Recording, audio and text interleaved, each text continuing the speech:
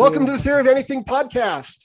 We are very excited. We have Chiara Marletto with us today, and we have an interview planned with her. Plus, we have everybody else. We've got Cameo, Tracy, and Sadia here. Everybody say hello. Hi, everyone. Hello. Hi, everyone. Nice to be here. All right. I think I'm going to get just straight into it so we can utilize time here. But Chiara, how did you get involved with David Deutsch's constructor theory? So I was PhD student in Oxford at the time. So it was 2011. And at the time, I was looking for understanding this idea that von Neumann had about constructors that are these generalized programmable machines that can emulate features of living systems. And the way I landed on that is that I was interested in quantum biology. So my initial goal in PhD was to try to figure out how to apply some of these ideas from quantum information to the realm of biology, and specifically understanding some of these features that self-reproducing entities like bacteria have, and whether they can use quantum effects to, speed up their functionalities, etc. And somehow, as I was studying, I was sort of digging into this work that von Neumann produced. This was something that he did in the 50s. I just stumbled upon this nice talk that David gave at the Clarendon Laboratory, which is the part of the physics department, about constructor theory. And I thought, hey, there's someone who's actually working on an extension of the ideas that von Neumann had. And then I realized that actually this was much more powerful than von Neumann's original ideas. And so I got hooked, and I ended up basically working full time on that during my PhD. And then later on also developing it on my own in various directions. So that's how it happened. Do bacteria use quantum effects for information? Do you know? I think, there's a trivial sense in which they do. So of course, the bacteria just work according to, of course, the laws of quantum theory. So in some sense, all physical systems in this universe obey the laws of quantum theory. But then there is this other deeper sense that has fascinated both theoretical physicists and biologists in equal measure, in a sense, of whether natural selection has come up with methods to exploit quantum effects, a bit like quantum computers do, to sort of speed up some functionalities. And there are some theories about, for example, photosynthetic bacteria. So these are bacteria that live on the bottom of the sea, so they receive very few photons. So they need to really maximize the efficiency of conversion of the photon energy into chemical energy for their own things. And there are theories that kind of suggest that they might be actually using quantum speed up like effects. And these theories are not fully confirmed. So I think in a way they are conjectures. We haven't had, it's hard to make experiments because it's hard to test these systems. They're very messy. But I think this is like what motivated quantum biology, which is like an existing field. Okay, that makes sense. I guess I had heard that there was some theorization around photosynthesis and quantum effects. Okay. Yes. Now, in your book, you say, wouldn't it be wonderful if it were possible to take inspiration from these principles which relate to counterfactuals and imagine an entirely different way to formulate the laws of physics, one that takes counterfactuals as primitives and the laws of motion and initial conditions as derivative? Now, this is something that caught my attention, although this is something that David Deutsch in his first paper says something somewhat similar. And I've always been a little confused by it. And so I wanted to ask about this. The issue that don't think I understand is, why would it seems like constructor theory would be a very valuable theory just exactly the way it is, even if it didn't turn out that the laws of motion and initial conditions were derivative of it. What is motivating the desire to see it as underpinning all of physics rather than being something new that gets added into physics and expands the way we think of physics? I really like this question because it touches on a tension which is actually at the heart of this program in a way. And so the tension is exactly what the thing that you just mentioned, that on the one hand, you couldn't think of constructor theory of the program of adding principles that are based on counterfactuals to the existing laws of physics as a kind of supplement of existing physics, in a way that it gives us more tools to describe the universe. And that's already quite cool if it works in that way. So it's like inventing a new methodology that allows you to kind of go deeper. And in that sense, that doesn't need to, as you said, doesn't need to represent anything more fundamental than, say, dynamical laws themselves. It could just be something that you add on the side, which which can help understanding things better. But then, and I think this is actually the vision that David had when he wrote his sort of initial seminal paper, where he kind of outlined the whole philosophy of the approach. The hope is that not only will this new approach add methodologies that are helpful to understand things better, but it could also provide a deeper foundation for the existing laws. And that is necessary, that's considered as necessary, at least to a different degree, but by both myself and David, because the dynamical law plus initial condition framework isn't in itself very satisfactory as an explanation for lots of phenomena that exist in the universe and that should be actually included into physics, but currently are not, or are only imperfectly included, because the dynamical laws are not quite sufficient. And so, as always in physics, it seems natural that when you find an explanatory tool that can dissolve or solve problems within an existing framework, that framework becomes somehow derivative or secondary with respect to this new set of laws and tools that you have discovered. And so that's the second and more ambitious way of looking at constructor theory. We don't know if it will succeed, this kind of vision, but I think if it's not constructor theory, it should be something else that provides a deeper explanatory framework for the dynamical laws that we currently know. And I think if it's not constructor theory, it should be something else, but there should be some additional stuff that we discover as being deeper and more fundamental than these laws that we are currently using. Okay, that makes sense. In the conclusion of David's original paper, he says the principles of constructor theory that I propose may be false. And then he goes on to say, but if the idea is false, then something else will have to remedy. And then he lists out several of the things that in your book you show that constructor theory can remedy. Yeah.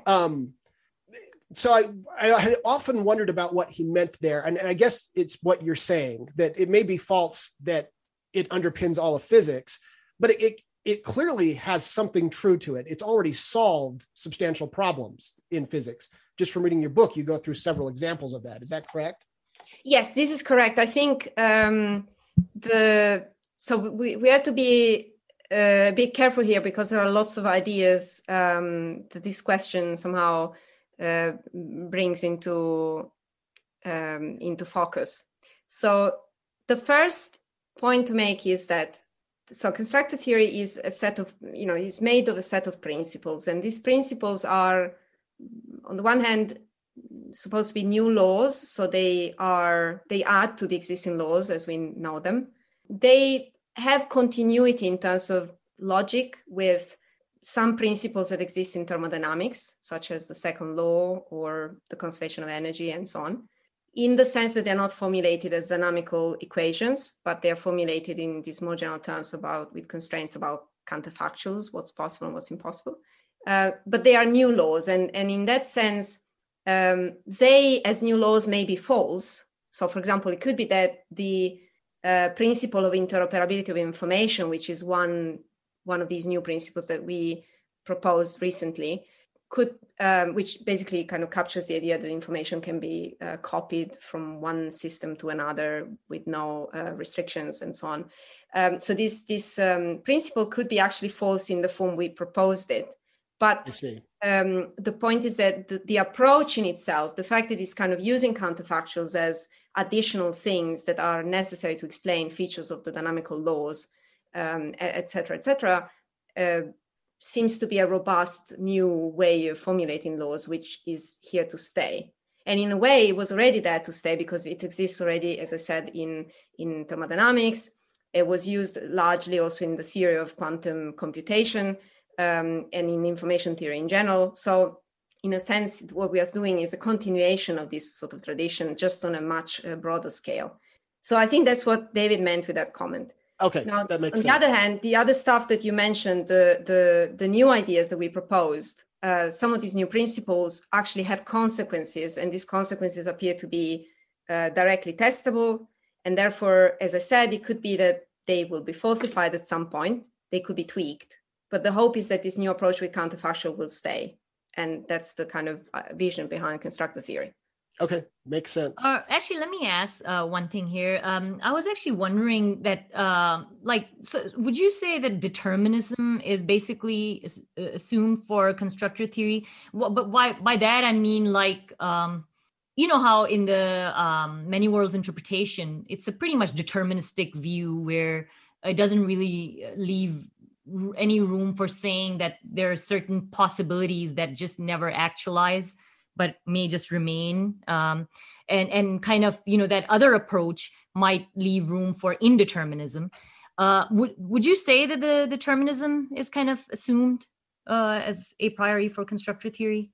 I think not necessarily, in the sense that determinism is, it's a very nice question. I think so constructor theory doesn't have dynamics as a kind of primitive thing, right? So the determinism is often, at least most formulations of what deterministic means require there to be some dynamical law that takes states into other states. And then one way of thinking about determinism is that, let's say, there's no stochasticity involved in the laws, a bit like, as you said, in the laws of quantum theory, where stochastic evolution is not really there. I mean, this kind of Schrödinger equation, which is deterministic, and then you add on top some probabilistic stuff with the Born rule and so on. But I think so in a way, constructor theory in itself doesn't require determinism to be, principle of nature or anything like that.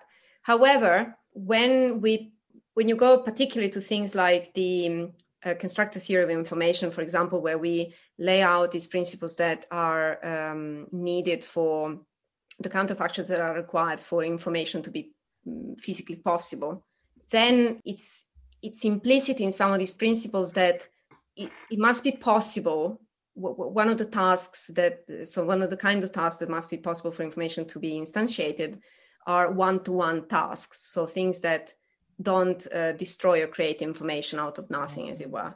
And but wouldn't that? I'm sorry to interject there, but wouldn't that imply that determinism? Yes. So it would imply, if you were to make a model. So the concept of a task doesn't necessarily map onto a dynamical law directly, but once let's say you want to make a model for what it means for a constructor to perform a task under a certain dynamical law, then for these principles to be true, then it seems like these dynamical laws should be deterministic in the sense that you were envisaging. So you could say it could be that there is a different constructor theory where these principles are not true, in which deterministic dynamics isn't required.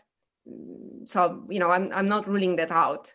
But for the moment, at least, if you take these principles as correct in capturing what are the regularities needed for information in the universe, et cetera, then yes. So when you want to transfer these principles into constraints on dynamical laws, this would suggest that the dynamical laws have to be deterministic. So for example, let's say that our universe, actually, there was some sort of an evolutionary principle whereby the universe is actually, the laws are changing, or maybe even new laws are being created. So that means that the constructor theory should be able to handle, because as long as laws are, we can identify something as lawful. Yes. That could, okay. Great. Yes, exactly. And again, these laws are not the primitive things. So somehow they should be consequence of these more fundamental principles. In a weird way, it's almost like laws or something that it turns out to be a useful way for us to talk about things, within the universe. Okay. Yeah. Karl Popper, in his epistemology, particularly in his book, The Logic of Scientific Discovery, he formulates his epistemology in terms of universal statements. So for those who aren't familiar with logic, a universal statement would be for all. So for all swans, color is white. That's a false universal statement because we know that black swans exist. Therefore, we can refute or falsify that universal statement. But universal statements, what really makes them useful is that they forbid things so that you are able to refute them. I couldn't help but feel like there was an analogy there to constructor theory. Is that accidental, coincidental, or is constructor theory an attempt to inject Karl Popper's epistemology into physics?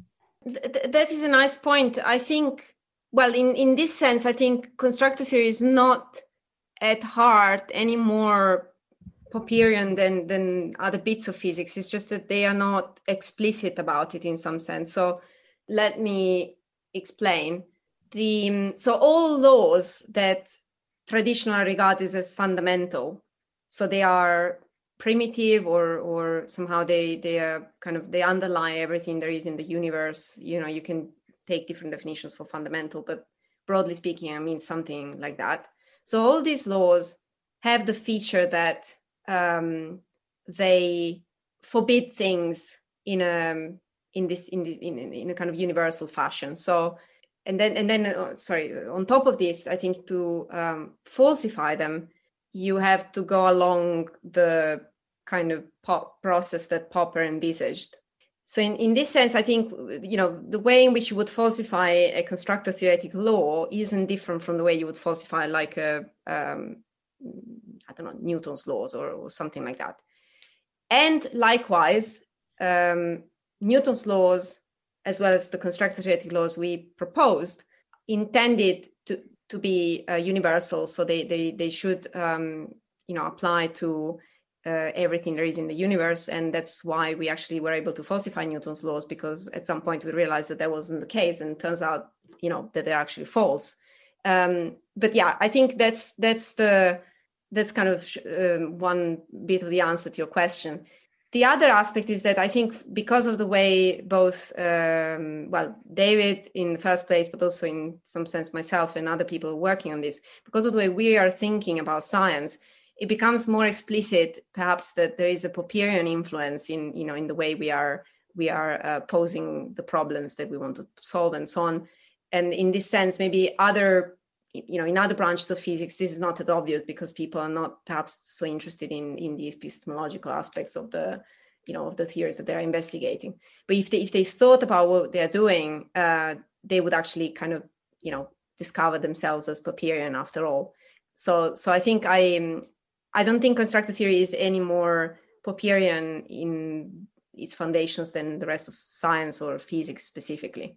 There is one particular point of contact with Popper's epistemology, which is the theory of knowledge. And this is something that I think David has been very keen on for a long time. Knowledge intended as a particular kind of information that can be then defined in a sort of physical manner, and puts, this idea of knowledge without a knowing subject that somehow is dear to Popper directly into fundamental physics. So I think that's one point where, say, constructor theory gets more into the Popperian epistemology camp than other physical theories. But this is in this specific regard, not as far as the general foundations, which I think are Popperian, broadly speaking, for physics as a whole. Okay, that makes sense. Now, on the other hand, I noticed that Karl Popper formulates his epistemology using something that, at least to me, seems very analogous to what you call the prevailing conception. For example, here's a quote from Popper in The Logic of Scientific Discovery. He says, "For a universal statement without initial conditions, no basic statement," which would be a testable statement, "can be formulated."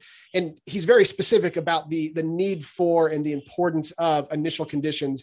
And his epistemology formulates things in something that is basically initial conditions plus universal statements, which would be laws, which seems to me to be somewhat analogous to the prevailing conception. Yeah, this is a very nice question. And I think So I guess that there is this aspect that perhaps is relevant to mention, that so in physics in general, not just in constructor theory, when you have a law that doesn't mention initial conditions and dynamical laws, for example, the conservation of energy, the way you test it is ultimately to find a prediction about a specific situation, which does involve setting up an experiment under some initial conditions and seeing what happens. So I think the logic of testing a theory does involve, as so Popper said in that quote, in one way or another, the fact that you do check the kind of predictions of your specific laws in a particular control condition where you can set up an experiment of sorts. So that's one way in which you can, say, falsify a particular law. And this is particularly true of principles. Some people think that principles are not testable precisely because they don't come as they are not formulated in terms of dynamical laws and initial conditions. But that's untrue in the sense that you can then, given a principle, you can check a model that's compatible with it, and then you can specialize that model in a particular initial condition plus dynamical law type of situation and check the predictions of the model. Now, okay. The important thing is that what we are trying to suggest in constructor theory is that the description or an explanation that only uses statements that resort to initial conditions and dynamical laws, that this explanation isn't satisfactory, is not sufficient to describe the whole of physical reality. So the subtle point is that in order to explain some of these predictions that use dynamical laws and initial conditions, you have to resort to these other things that are not formulated in this way, but can be tested through predictions about initial conditions and dynamical laws. And these other things are principles about counterfactuals. And turns out that actually these are deeper than the dynamical laws themselves. It's a bit like when you have, you're thinking of, general relativity. It has some dynamical laws and you can set some initial conditions or boundary conditions, whatever.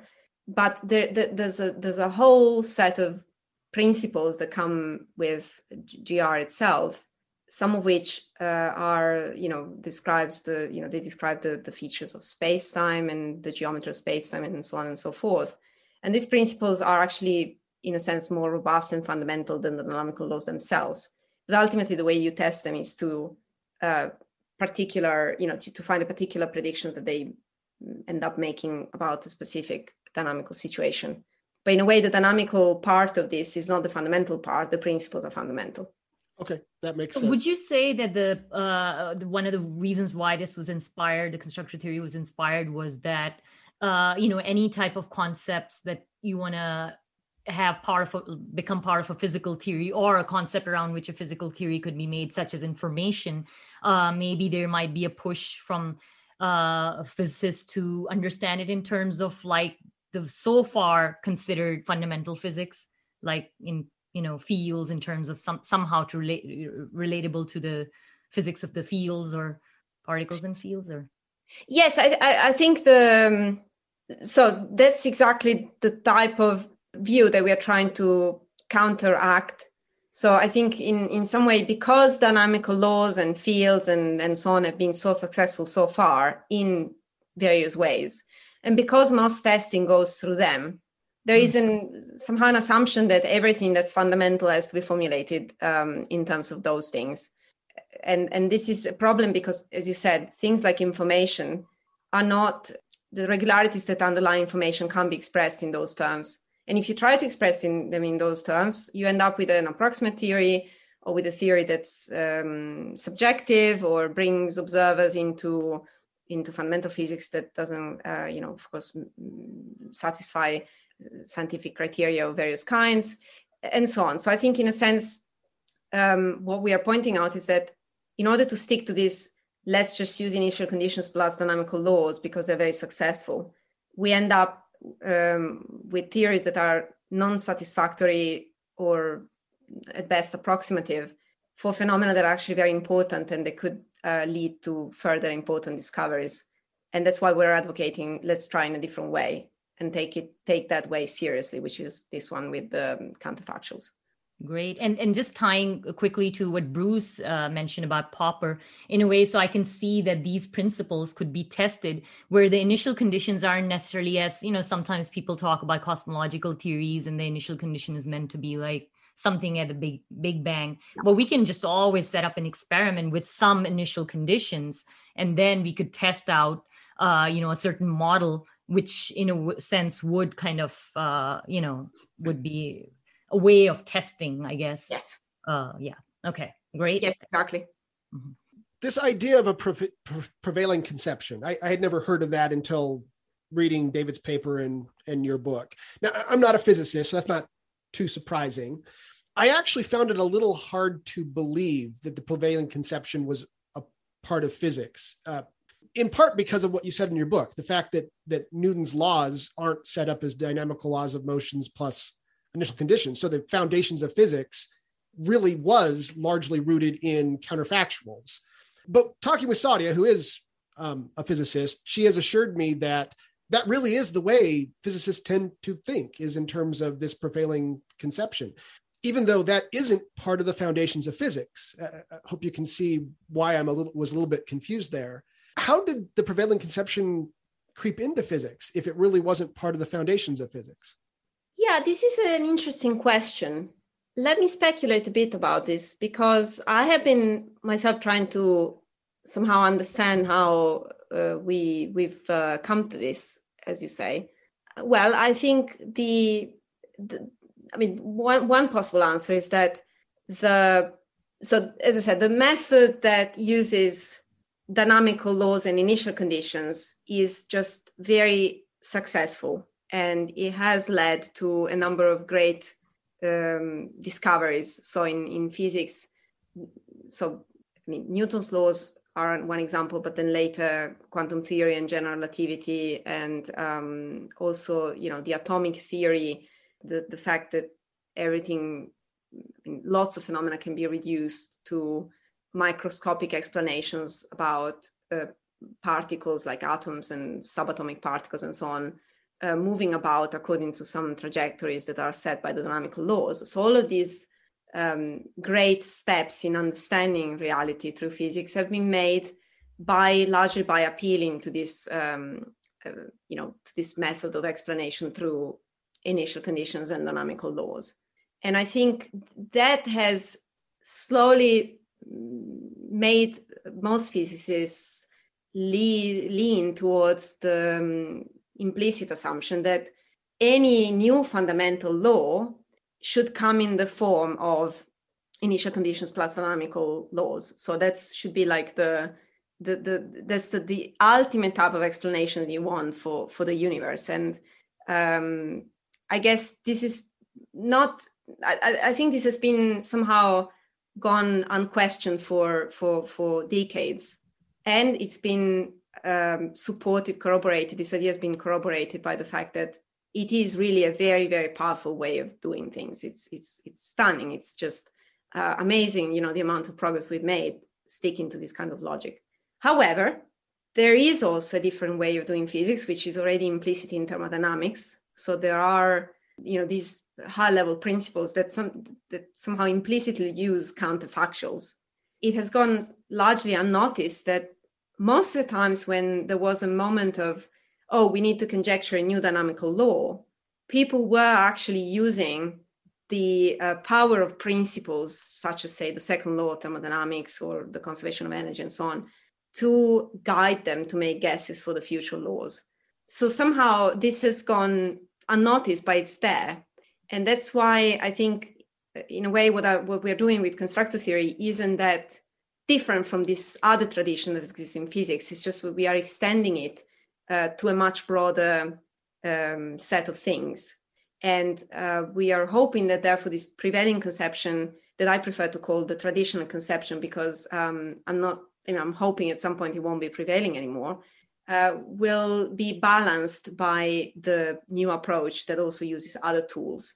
And my view is that we won't make any progress about things like understanding living systems and understanding the way the mind works and so on from a physics point of view, unless we switch to this or a different mode, but at least a different mode of explanation from the dynamical laws initial condition type of logic. So might one say that physics has gotten stuck into an inductive rut where they're expecting the future to resemble the past? Actually, that's what I was going to say too. It feels like with quantum theory, the success of quantum theory for the longest time under a sort of like an instrumentalist type of way might have actually further, where I think physicists started maybe not taking philosophy, giving philosophy its rightful place. Because even in string theory, you've seen like the push had been so much from like mathematics being the horse that's pulling the carriage, and seemed like they just kind of got carried away without much philosophy being considered. Seems like Einstein actually took the approach where he was very much into philosophy, and then he gave principles for his theory.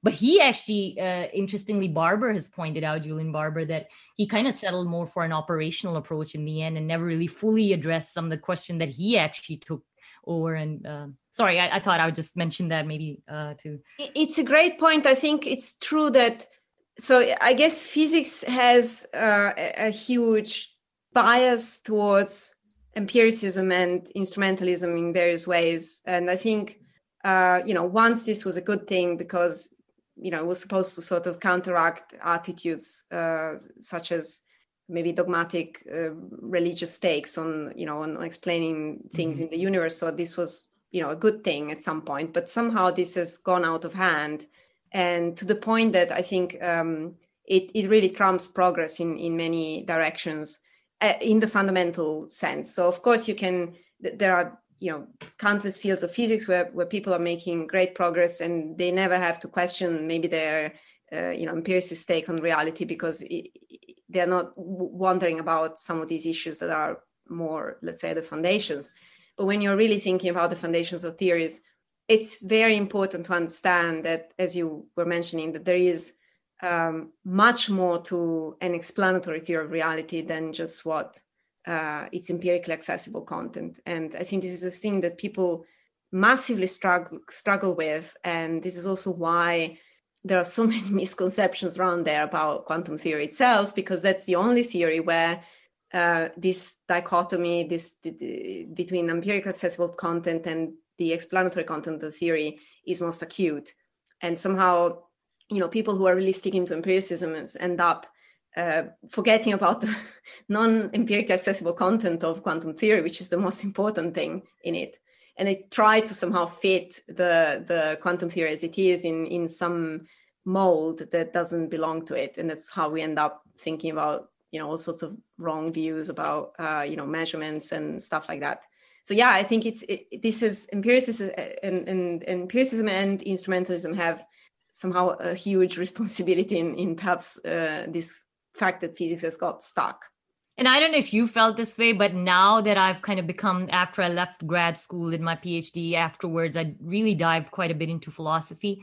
And I've literally, you're not going to believe this, but right now I'm thinking about going over all the main branches of physics, because I know that I'm not going to look at the things the same way. Why aren't we taught physics with that? It's kind of, I don't know if you had that experience, or maybe it was just where I took physics, that the way physics is taught is very much like yes. Professors hardly ever talk about like the philosophical implications, or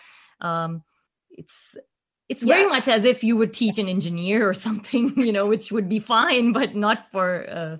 Yes, I think often I had largely the same experience, and other than maybe for a few fortunate cases of lecturers who were not like that, but I think the tone of the textbooks and the tone of most lectures is actually based on, as you say, emphasizing only the predictive content of the theory, rather than say the principles. The principles, what it says about physical reality and so on. And I think that's also why I guess physics isn't that popular, even like in, say, secondary school settings and so on, because at least the way I was presented, physics was more like, like a set of, it's like a cooking book or something, a set of recipes to solve problems that appear to be completely parochial, like, you've got to predict what happens to an apple when it falls from a tree. And that doesn't sound like mind-boggling and interesting. Whereas, let's say at the time, philosophy was much more interesting to me because it sounded like, they were asking the right questions about the universe and stuff like that. And then later on, I realized that actually physics has the chance of answering some of these questions much, in a deeper way than, say, philosophy or things like religion and so on, of course. And it was quite late in my study, physics, that I realized that physics was much more fundamental than the way I was presented it. Oh, I had exactly the same experience. And, I feel kind of like the odd one out because of the sort of problems that I used to get interested in. And, it felt like I was just some sort of a dreamer or something. Whereas I really wanted to know what, like when I took my, the quantum theory course, I really wanted to know what the implications were for the nature of reality and stuff. But I remember our professor saying, no, it's all about how we set up the system and think about these things as a filter. And then when you get out, it's all about predictions. And, I'm like, okay, it was kind of a bit of a turn off. Yes, and exactly, it's not, as you say. I mean, the most important part of the theories is really in its explanatory, set of tools, and most of them are not about predictions. They are really about, when you talk about the quantum state, there are all sorts of things that some of them are counterfactuals, some others are even informally expressed, but they're all important for the explanation to make sense. So this kind of brings me to another interesting question that I wanted to ask you. I wonder whether you've thought about, because I know in your book you mentioned about the problem of time, and I know that you've talked or are familiar with Julian Barber's work too. I was wondering, what are your thoughts on the nature of time? Do you think that time might turn out to play a fundamental role in physics?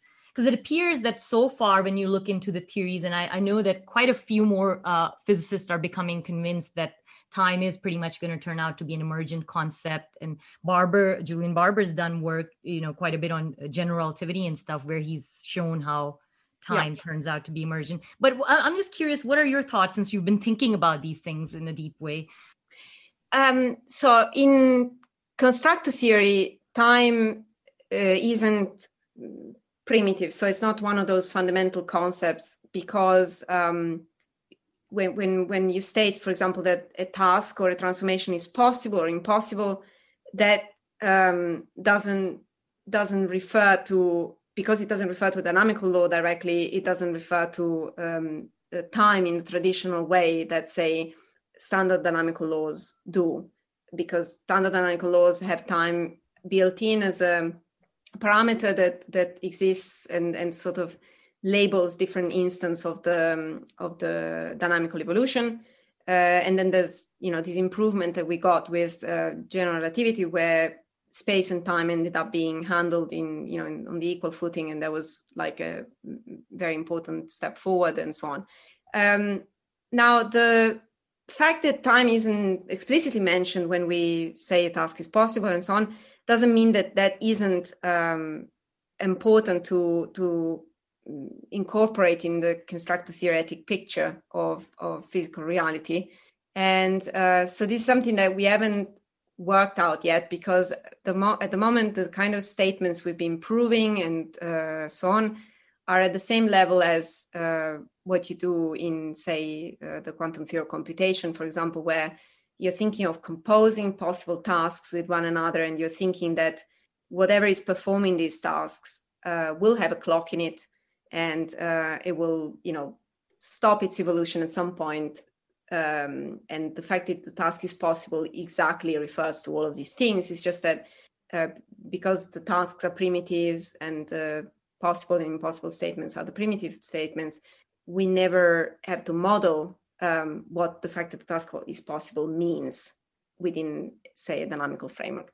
Would you say that it really wouldn't matter? Like, let's say that if time turns out to be in some sense more fundamental, like really fundamental and global rather than emergent, as in clocks being emergent, you think that I mean, you don't think that, I think based on what you said earlier when we talked about determinism, it doesn't seem like it's going to really make much of a difference to constructor theory. So it won't make a difference in the same way that it does to the dynamical laws, right? So when people say time isn't fundamental and they offer explanations that's, you know, for how to incorporate time in a non-fundamental way within the dynamical law, you have to work quite a lot, because obviously the dynamical law has time built in, and then you have to make an awful lot of work in order to go from timeless statements into a dynamical law type statement. So, and I think this is what, for example, Julian Barber has been doing for, say, classical mechanics, and there are similar proposals for, quantum theory, etc. And so it won't be as hard, it won't be making much of a difference to constructor theory compared to what happens in the dynamical law type of approach when you're trying to say that time isn't fundamental. But it will be important for constructor theory to have a set of principles that underlie the notion of clocks. So clocks are physical systems with certain counterfactual properties, and what David and I would like to have, and this is something we're working on at the moment, is a theory that likewise that does the same for clocks as we did for information. So we want a theory that tells us what are the principles that have to be satisfied by nature for clocks to be possible. And it's an interesting question that you are now posing, and something that we haven't decided yet, in a sense, whether this will say that time is fundamental or not, according to these criteria that are set by these other proposals that you mentioned. So in a way, it will be interesting to see whether these principles rule out or in some of the existing proposals to explain time within standard traditional physics approaches. And the answer is very much open, so we don't know at the moment. Interesting. Actually, that's one of the things that I was really kind of interested in, looking at Julian Barber's work. And then I looked at David Deutsch's work. And then when constructor theory came out, I was so excited because I knew exactly what was the inspiration, but I still kind of lacked like what to do with it. But Julian Barber kind of talks about these time capsules or, and I kind of wondered what would be the relation with like some sort of a theory of information, but yeah, there is we expect that there is a relation, and I think these principles for clocks will be more will somehow necessary principles for even the principles for information to be satisfied, and so this will all be contained in this theory that we are trying to construct at the moment for clocks. But I think it's interesting to see whether these principles will have some consequences in, say, ruling out some of the existing proposals for incorporating time within fundamental physics in a way that's goes beyond the traditional approach.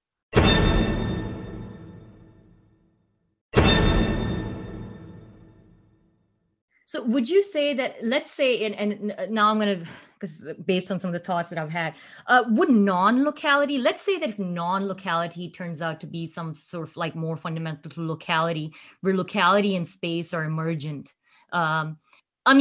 I'm thinking that constructor theory is going to turn out then to be maybe like an approximate theory. But what are your thoughts? I mean, this is kind of what I've been thinking, but. So the way, so far, the constructor theory we formulated is based on a very kind of strong principle of locality. So in a way, any theory that has non-locality built in will be ruled out, or at least it shouldn't be a fundamental description of reality. It could be an emergent one or something of that sort. This is really a camp where it's really a kind of intuition. So there are no other reasons than the fact that we have a number of good explanations that are based on locality. Mm-hmm. So the fact that we have a number of good explanations for physical reality that are local is mainly the reason why we expect, locality to be a kind of good principle to set out and look for better explanations. Of course, it could be that we are wrong, and it would be interesting to find out.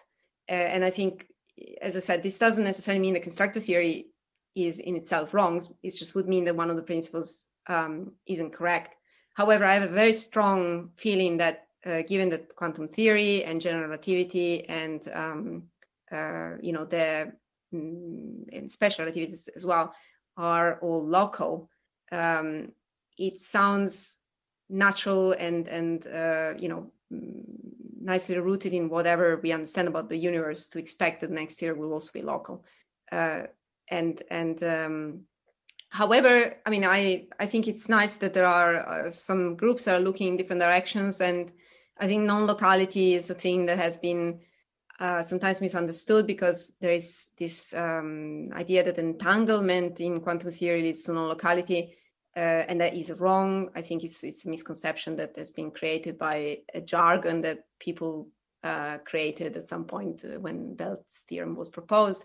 But I think so. Other than the specific use of non-locality, which is not quite right, it's certainly interesting to investigate what happens if you drop locality in a theory and see what other things go away with it. And it's not even like we're dropping. I mean, I guess what I'm wondering, because I've been thinking about Lee Smolin's work, the recent work where he takes time as global, and then locality is supposed to be like an emergent, and so are clocks in that theory would be emergent in a theory like that. But I think that would be an interesting, wouldn't you agree, kind of like just sort of a thing to try out to see, Yes, I think it's so as I said, I have a strong intuition that isn't the way to go, but I think it's interesting that some people are trying to see what that implies, and it could be that this leads to something interesting too.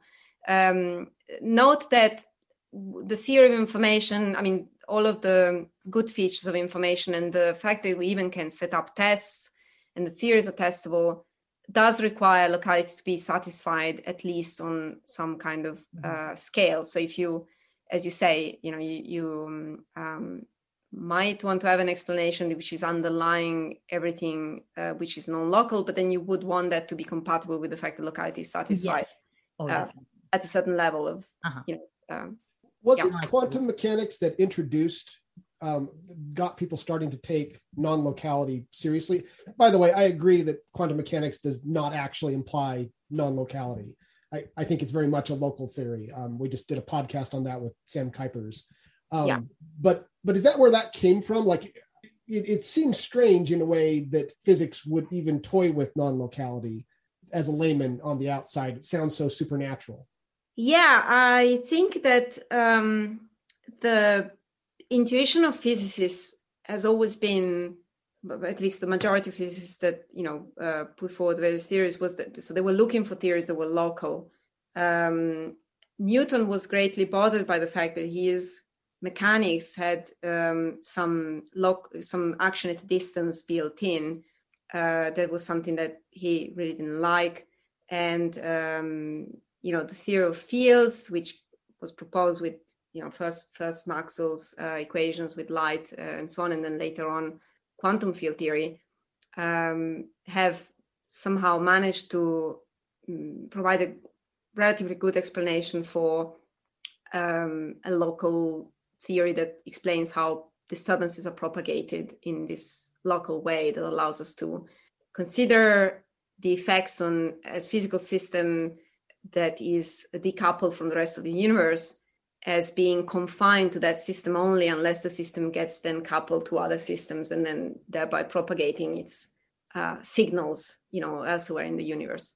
But I think you're right that somehow, as probably Sam Kuipers mentioned, quantum theory was initially misunderstood, and there were lots of comments, even from the founding fathers, to the effect that phenomena like entanglement and superposition could lead to a violation of some of these principles of locality formulated in various ways. This isn't true. Quantum field theory is basically based on the fact that there's no action at a distance. But somehow this hasn't quite percolated from the practitioners of that field into the general areas of physics where people maybe are not so familiar with quantum field theory and they're still doing some quantum theory, which isn't quite relativistic and so on.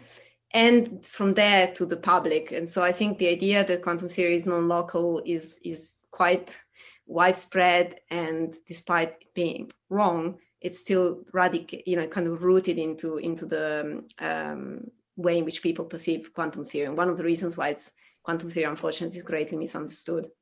And actually, when we do quantum field theory, locality is actually the starting assumption, right? It's not like something that, yes, pretty much we start by assuming that. Okay. Yeah. Right.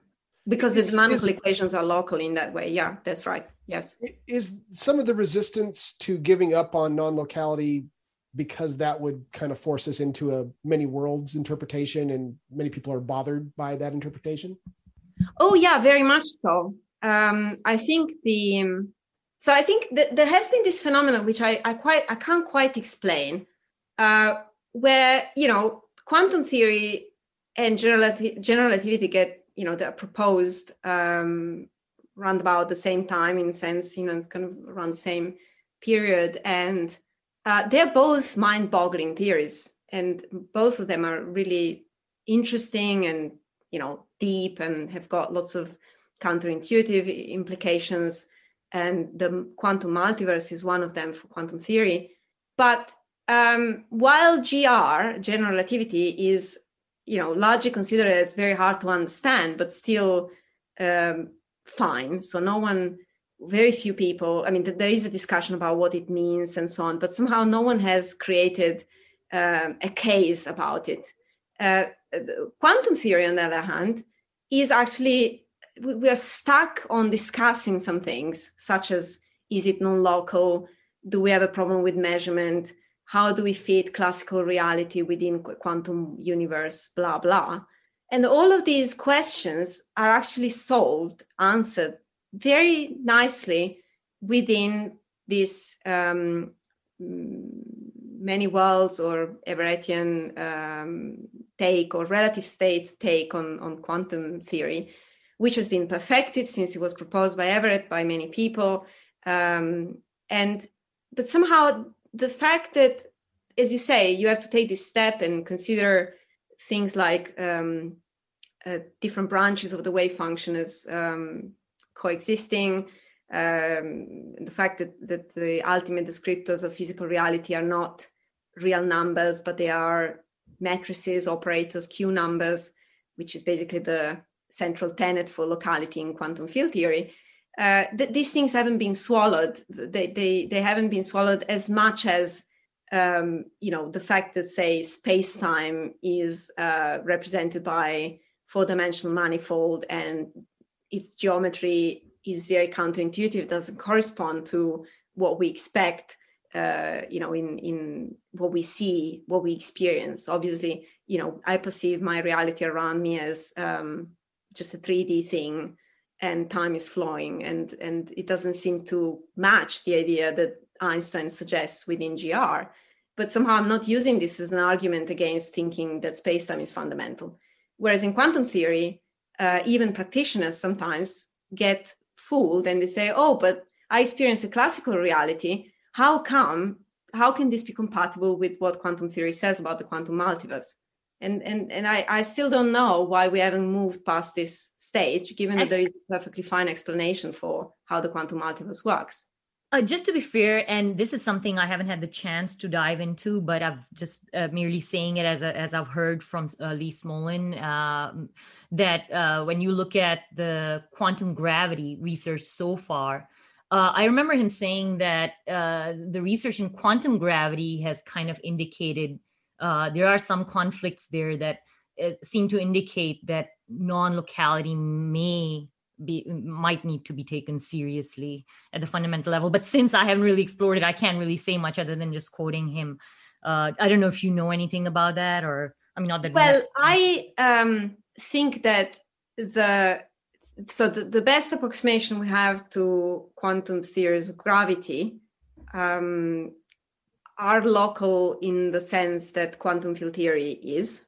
Now, it could be that, if I understand correctly, I think Lee Smolin has a view that clashes with this idea of the quantum multiverse, and I think he's not happy with it, if I understand correctly what he's thinking. So in some sense, maybe that's why he then goes on to saying, well, given that I am not happy with, taking on board that the descriptors of fundamental descriptors of physical reality are Q numbers and not real numbers, then I have to pay a price for that. And one of the prices you have to pay is the fact that you have to somehow think that dynamical laws are non-local.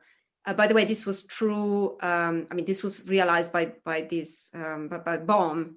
The Broglie and Bohm have this theory called what we call now pilot wave theory, or the Broglie-Bohm theory, which is like a theory which is empirically more or less equivalent to quantum theory, but its dynamical laws are non-local, and they use additional descriptors that are real valued, which obey these non-local equations. So if you're interested in, I think possibly Lee Smolin is interested in that, and he might. No, he actually he talks about it in his book, and then he kind of pretty quickly ditches that idea too, showing that because that theory is actually problematic in various ways. Yes. So he recognizes that. I think the motivation is not to get too sidetracked, but I think seems like his motivation is somewhere coming from certain suspicions from research in quantum gravity.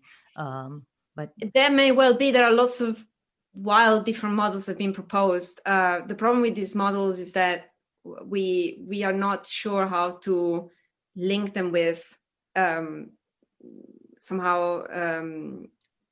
predictions that can be then tested. So in a sense, though they might be appealing in some sense, it would be nice to have a way of first explanatorily connecting them with what we know at the scale that we can test. Oh, he has actually come up with some really interesting tests, but not to get away from it again. But I don't think it's your theory. I don't want to get too sidetracked within reach. So I think it's I'm kind of very skeptical about that. Well, sure. His test, the one that you explained to me, Sadia, it is an existential statement. So it actually violates Popper's epistemology because it's not a universal statement. So it's not actually an empirical test yet in its current formulation. Yeah, I guess we can just discuss that some other time. But not to take away. I think it's interesting. This brings in another element to the discussion in the sense that quantum gravities. What happened in that domain is that since we realized that quantum theory and general relativity are fundamentally different as far as the information theoretic structure is concerned, in the sense that quantum theory supports universal quantum computing models and GR is a classical theory, so it doesn't support quantum effects or quantum computation, if you like. What happened is that lots of people try to then, come up with very smart proposals to put them together. We've got some kind of working model, which is like a quantum field theory model, which we know is incorrect because it doesn't quite capture the full GR, but at least can provide some predictions in some domains. But we know it's not going to be the right theory because it kind of slaughters the whole of GR and makes it not true. And at the same time, we have other models that are mathematically satisfactory, but somehow they don't quite, it's very hard to actually make them predictive about, some real testable situations. So wouldn't it be fair to say that then that some other options, like right now, as of now, there is an open question, and we don't know what might work out at the end. Yes. Even though yes, locality has beautifully worked so far, but what I want to say is that somehow it's nice to have additional principles that can help you and guide you to make guesses in this context, because most of these proposals are now guided by how do we tweak the mathematics of this or that theory or one or the other theory in order to merge them together. Whereas somehow, in addition to this mathematical intuition, one should have a very powerful physical intuition, the same way that, say, that Einstein was guided to conjecture his own theories. And somehow we are hoping that some of these theories with constructor theory can be used to that degree, to that end. Okay. All right. By the way, just as a side note, Chiara mentioned Q numbers versus real numbers. On the Theory of Anything podcast YouTube channel, Sam Kuipers has a lecture that he gives on what the difference between those two is, and I won't go into it, but for anyone who's curious about that, he explains the difference between those two. All right, great, thank you. And then, so one of the things in constructor theory, it seems like, there's a mention of universal constructors, but I've been kind of wondering what's the relationship between, say, universal explainers and universal constructor, and how do you think the constructor theory will accommodate universal explainers? What would it take, maybe, or do you think right now the theory has what it takes to accommodate or shed light on? Actually, before I go on, there is another thing that we wanted to ask you, which might be tied to it. So I'll just kind of read that out as well. This was something to do with free will that you had mentioned in the book, that unpredictability of action or free will, you said, is therefore another counterfactual that dynamical law approach does not seem to be able to accommodate, which I kind of understand now that we've kind of talked a little bit about what you mean, but maybe if you could say something about universal explainers. I don't know. Yes. So the first thing to say is that so this is in, the context is this theory of knowledge that David Deutsch came up with to, say, connect, I would say, perhaps Popperian epistemology with physics. And so the seeds of this are back in his Fabric of Reality book, and then they were expanded on in the Beginning of Infinity, and also in this seminal paper on constructor theory, where he kind of mentions this idea of knowledge as being a kind of information that has this counterfactual property of being resilient or robust. And so, in other words, it's got the ability to stay instantiated in or embodied in physical systems. And when I say information, again, someone might have a kind of fluffy concept in mind, informally expressed. But I think it's nice to point out that in constructor theory, you can express what information is in terms of these counterfactual properties that physical systems must have. So that's we somehow brought that concept in physics, and therefore saying that knowledge is a special kind of information is another way of saying that knowledge is also a physical thing, just like energy is, and so on. Now the question is, what are the laws that knowledge obeys? And here is where Sadia, you were mentioning this, idea of the universal explainers. Universal explainers are entities that can formulate universal explanations and therefore can conjecture new knowledge. And the question of how does new knowledge come into the world is out of no knowledge is actually a major question that was somewhat addressed by Darwin's theory of evolution, because the natural selection is one way in which knowledge, for example, the knowledge in genes, comes about and gets, tentatively constructed through evolution from very simple elementary beginnings. But of course, there is the other process that brings knowledge about, which is the process of thinking that happens in our brains and possibly happens in other entities in the universe. Brains or similar things pertaining to aliens, other civilizations that might exist in the universe. And we don't know how that process really works. We know it at the descriptive level by, in the epistemological sense. So we have this idea of conjectures and refutations and so on. But if we wanted to have like physical laws about knowledge and the way it grows once it's created, and the way, why is it resilient in some contexts and it isn't in others? What creates and destroys knowledge and so on? We don't have laws about that. So the question of free will is very strongly linked with the question of understanding how new knowledge is created, because whenever someone makes a choice, there is some knowledge being created about, the explanatory reasons why that choice is made versus another. And so the whole of this problem of free will and explaining, say, knowledge creation more broadly within physics cannot be phrased even within the traditional conception, because the traditional conception is just about the universe going along a specific trajectory which has a specific initial condition. And once you are on that trajectory, there's no knowledge or there are no choices being really made, because it's just one thing after another. So in a sense, the fact that I appear to have the choice now to, after we spoken, go and read a book or go and have a walk, that isn't quite true. It's just a sort of appearance of my experience, but actually ultimately I'm just executing whatever it is fixed by the initial conditions of the universe.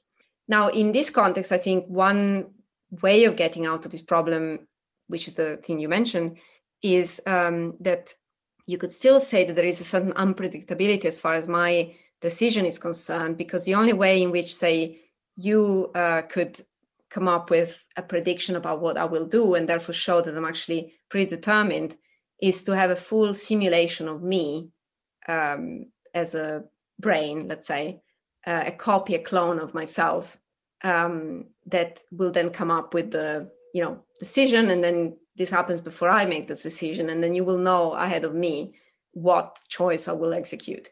But suppose that there were a principle of physics that said that it's actually impossible, so another counterfactual, for you to come up with this simulation with certain limited resources that we have available.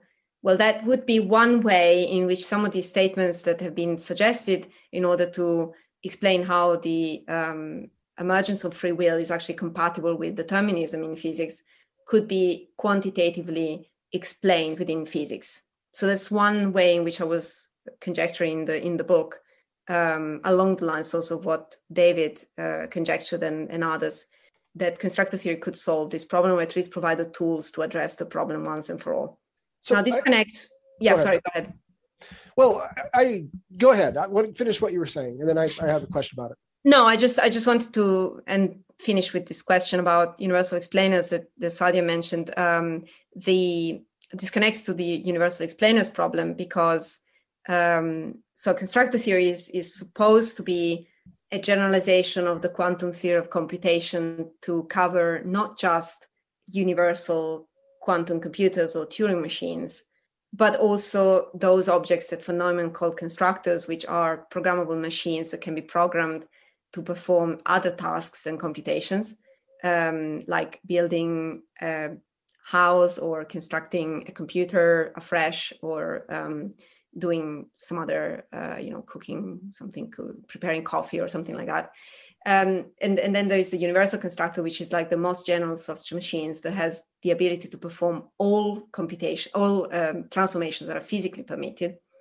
But constructors don't have this free will thing. So they can be programmed and they will execute whatever program you put in them. But a thinking brain has the ability of somehow, be programmed to do something and do something else. And that's, I think, where Sadia's question was going.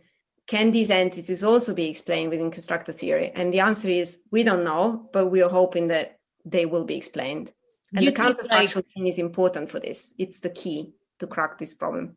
So when you said that you think it will be explained, does that have something to do with the type of law or the way this comes about? What would it be like? I guess, Bruce, you had a question because I kind of let me ask my question. So I was actually surprised by what you said in your book about that, Chiara. You mentioned something called the deterministic nightmare. And the reason why I was surprised was because I had understood that problem as not existing at the level of physics, but being an emergent property of computational theory. So I had a thought experiment that I actually invented for a totally different purpose. But the thought experiment was, suppose you have a computer that's running one or more AGIs, and they have some sort of environment that they're living in that's sealed off from our world. Virtual world, it may not be very much like ours. You can imagine the computer being either a classical computer or a quantum computer. Wouldn't they then be living? I mean, like they aren't interacting with our physics. They're completely at the emergent level. But to the best of our knowledge, according to computational universality, we should be able to make a virtual world with one or more AGIs in it that are knowledge creating entities and that are people. Wouldn't they then be in this deterministic nightmare, even though that what you call the deterministic nightmare, even though they're not part of our physics? I think they would be. But the question is there still a sense in which, even if you assume this deterministic nightmare scenario, is there still a sense in which you can say that all of these AGIs, each of them has some inherent unpredictability as far as their own thoughts and choices? I see. So let me just take that one step further then. I would assume, I mean, like Stephen Wolfram talks about this, there is no way to predict the vast majority of deterministic computations. So presumably they aren't predictable the first time. But what if you're running two of them and one's on a slower computer? The second one would be predictable under this thought experiment, wouldn't it? Yes, it would be. But the question is, predictable means something. So here is the kind of problem that currently the sense in which predictable or computable is used somewhat always referred to this realm of the Turing machine. So the Turing machine is a highly idealized thing that is already very complex and exists in, it's supposed to exist somehow by fiat, and then you can refer lots of statements about computability or possibility of certain things to that. So like if you had a Turing machine and blah, blah, you don't worry about the resources that you need to run it. Would you be able to say, I don't know, predict that a certain program will halt or not, or something of that sort? Now, these problems are meaningful within the current complexity theory, because that's all rooted in the Turing machine model. But to give a physical answer, physics answer to the question, is it possible to predict the thoughts of a kind of brain that's thinking? So a physics question to that answer has to take into account other things.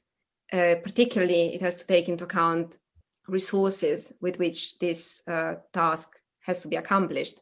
And it's not valid to give an answer to that question assuming that you've got a Turing machine available. And so that's where constructor theory is relevant, because it goes outside of this complexity theory type of scenario where you're only referring everything to an existing Turing machine. And it's saying, no, Turing machines are actually emergent objects that presuppose, they're already assuming lots of things to be available. Let's not assume that. And let's ask the question from a fundamental physics point of view. And there we don't have the answer, in the sense that in principle, yes, it's possible, but that depends on the constraints that I'm putting on you. So for example, if I'm asking you to do this in a limited amount of time with limited resources, you may not be able to do it. And so all of the statements currently are very informal, and they are very qualitative and a bit imprecise. But the hope is that with constructor theory, you can actually have a complexity theory, which is more rooted into physics than the current complexity theory. And this will also answer this question about what does it mean to emulate the thinking of a human being or a brain. If that were true, wouldn't that violate universal computationality? Or the interoperability? I mean, I was actually kind of thinking along the same lines too, that is the worry that what if, just to give a hypothetical, what if there's some new sort of a law at play, like there's some element to it where interoperability is not possible, like like matter and whatever this new law is operating on kind of communicate, but they're only through certain channels, but there may be other things. In other words, there may not be some sort of a unified theory that could connect the two. Okay, that's one reason why. Okay, that's not the physics we think we have, but it could be that we are in a physics of that kind, in which case lots of things to do with universality of computation may not be true or might have to be revised. So that's one. Sure. Okay. That's for sure. I mean, that's one scenario that's possible. It's not. I don't think it's plausible. It could be the case that that's like a weak form of dualism, right here that we're. Yes, although then you would, because we are thinking that there is always some way of explaining. Let's say if there is a dichotomy of that sort, there should be a law that explains why that is. That there are two kinds of information, that they're not interchangeable. Mm-hmm. A bit like when in GR we say that mass and energy are equivalent, and mass or energy couples with other things in the same way. There are no different kinds of masses or energies. Likewise, information is similar in that sense. And if it were not, if you had different kinds of information, then you would really have to have a good explanation for why that is. So it wouldn't be really like a dualism. It would be more like, oh, I have, really new groundbreaking explanation, and this would probably lead to all sorts of interesting phenomena that I can't even conceive at the moment. I guess in a way we wouldn't even be able to access that, so it's almost would be kind of like invoking supernatural in a way, yes. right? Yes. And in response to Bruce's question, I think the universality of computation is based on the model. So it's kind of assuming a certain model of the Turing machine, and the Turing machine is running with side effects. And no one cares when you talk about computation, no one actually ever somehow models those. And that's part of the reasons why complexity theory isn't currently satisfactory, because it's satisfactory for some purposes, but it doesn't quite do the job of addressing all tasks. And that's also why the theory of computation, despite the universality of computation, is not the whole of physics. That's one of the key insights, I guess, that David has in his constructor theory paper, is that was one of the things that hooked me at the start of my interest in this topic, is that it's not enough to just study computers in order to understand the universe, because there are things that in programs are not distinguished. For example, models of the universe with different values of the fine structure constant. Those programs are all the same as far as the theory of computation is concerned, but as far as physics, they're very different. And constructor theory is needed to extend the quantum theory of computation to the whole of physics precisely because of this reason. Okay. Actually, can I ask about the dust question? Because I was actually curious about that, because it relates to the interoperability. In the book, Chiara, you mentioned this thing called dust. It's theoretic. You made it up. It's not necessarily a real thing, but it's this thing called dust that only interacts with our universe, through gravitation or something along those lines, and how that would then violate the theory of interoperability, and there would be no way to build a universal computer in such a universe. Did I understand that correctly? First of all, I want to make sure I understood that correctly, but is that what you were trying to say in the book? And then that was kind of inspired by dark matter, right? Because that's like one of the theories of dark matter, is that it's just like what you call dust. Yeah. I think so I wanted to be a little bit more general. I didn't want to refer to specific models because all of them have their own details, and I didn't want to enter that specific discussion. So somehow I wanted to be very broad. But I think I guess this is one way of showing why understanding the physics of information has important consequences also to rule out or rule in or understand the implications of some of these models that we have for the universe.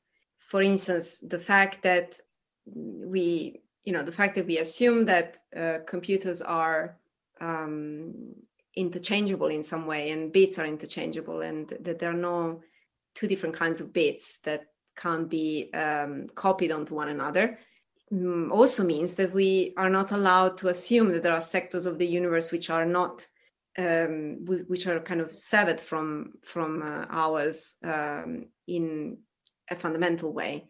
And so, any kind of interactions that if we're postulating these two sectors of the universe, any kind of weak interaction that might happen between these two should be strong enough to be amplifiable to then perform a copy-like operation, so that information in our sector, information in the other sector are interchangeable. And if they're not, then we have to be prepared to consider the fact that, universal computers may not be possible in the way that we think they are now. So that's one way of illustrating why the physics of information is not just some kind of quirky, non-fundamental, emergent theory that maybe might be of interest for engineering and technology, but it's actually quite deep, and it puts lots of restrictions, the same way that, for example, Noether's theorem puts restrictions on the kind of Lagrangian mechanics that we expect describes some of our most fundamental models at present.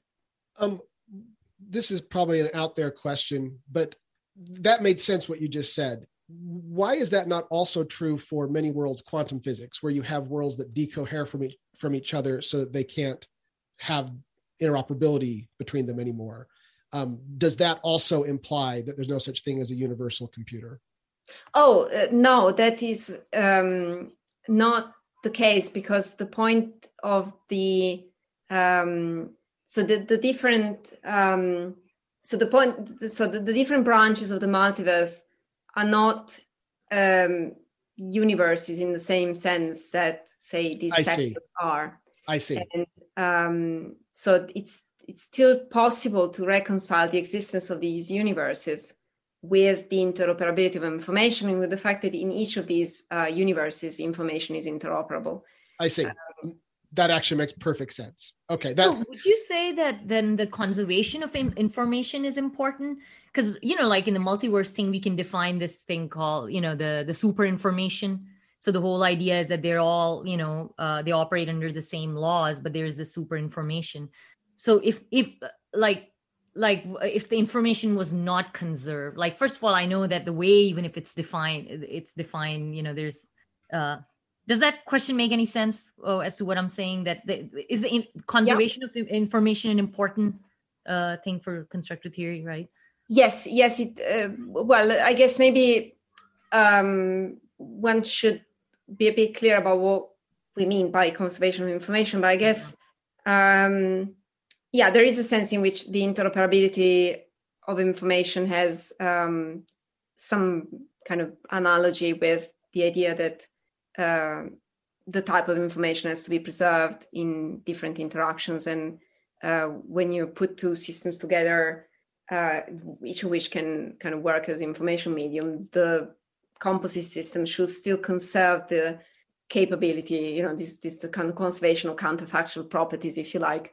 And so, I think in a way it's a good analogy to think of the interoperability of information as stating some kind of conservation of information. But when going back a little bit at the beginning of our discussion, we kind of discussed that what if there was, and I don't know if you use the word information there, but what if the universe was creating some new laws through some sort of an evolutionary process? There I kind of struggle that would that, obviously to me, it would seem like that the universe would be creating new information. Any thoughts on that? Or let's say that if, a second law of conservation turns out to have the final say. I know that in, the way the many worlds interpretation deals with is that the information kind of branches out. But let's say if somehow, the universe could create, maybe we'll restrict the universe creating new laws. I guess, do you think the information would be conserved, or... I don't know. I have some fuzzy thoughts there, but maybe. Well, it's that is a nice question. I think as I said, perhaps we should be a bit more clear about what we mean by conserving information. Conservation basically just means that, okay, even if there was a new law and we discovered it, it would become part of our picture. But that doesn't necessarily mean that there was some given information since the Big Bang that we're just uncovering, right? Yeah, for example, yes, you could think of some. So the fact that information is conserved, one way of thinking about it is that distinguishable things that are distinguishable. So the degree of distinguishability of things doesn't get changed with dynamical evolution. So if I got two states of a system like a flag, one is red and the other one is blue, and then I apply some dynamically allowed transformation, and I change them into some other states, then I expect the final states of these two flags, if we are just applying, fundamental dynamical evolutions, to still be distinguishable. And a dynamics whereby blue and red get glued together and they turn both to be, they kind of both flags get colored by the same color, are dynamics that are possible, but with side effects. So there has to be some track of the fact that I just erased the difference between these two states. That's what a dynamical law that conserves information does. And I guess you could imagine a law like, quantum theory that has this feature that conserves information in this sense, and then a different law that still does that, but it's just different from quantum theory. So the fact that the universe might be going through these laws as, in some of these hypothetical speculative models doesn't necessarily mean that the information gets deleted or erased in a way that violates conservation of information in the sense that I said. So yeah, I think it's possible that some of these models are compatible with the principles of information as we know them now. All right. Just as a side note, we are at an hour and a half, so it might be good to start wrapping this up and let Chiara get back to her life here. And I'll be erasing this part of the show where I just said that. Yeah, but, sure. No problem. Do we want to allow any final question, or should I go ahead and wrap things up? Fine with me. I could go on forever, but yeah, I think we better go. This was so much fun. All right. Yeah, it was really nice. I enjoyed it too. By the way, I'm happy to continue conversation and, at some other point or through emails or whatever way. That would be awesome. I know that I feel the same way as Sadia. This is like great having someone to ask a lot of these questions of. Thanks, guys. It's really nice. I enjoy it too. Yeah, it was really nice questions too. Very, very nice. All right. Thank you. So, Chiara, thank you for coming on the show. We really appreciate it. This has been an exciting episode. And I know that I'm just very grateful for you being so willing to share your time and your mind with us like this. So thank you. Yeah, thank you. Thank you for having me. It was real fun. Yeah, thank you very much, Chiara. This was such a treat. Thank you very much. Great. Thank you. The Theory of Anything podcast could use your help. We have a small but loyal audience, and we'd like to get the word out about the podcast to others so others can enjoy it as well. To the best of our knowledge, we're the only podcast that covers all four strands of David Deutsch's philosophy, as well as other interesting subjects. If you're enjoying this podcast, please give us a 5-star rating on Apple Podcasts. This can usually be done right inside your podcast player, or you can Google the Theory of Anything podcast Apple or something like that. Some players have their own rating system, and giving us a 5-star rating on any rating system would be helpful. If you enjoy a particular episode, please consider tweeting about us or linking to us on Facebook or other social media to help get the word out. If you are interested in financially supporting the podcast, we have 2 ways to do that. The first is via our podcast host site, Anchor. Just go to anchor.fm/4-strands, FOUR-STRANDS. There's a support button available that allows you to do reoccurring donations. If you want to make a one-time donation, go to our blog, which is 4strands.org. There is a donation button there that uses PayPal. Thank you.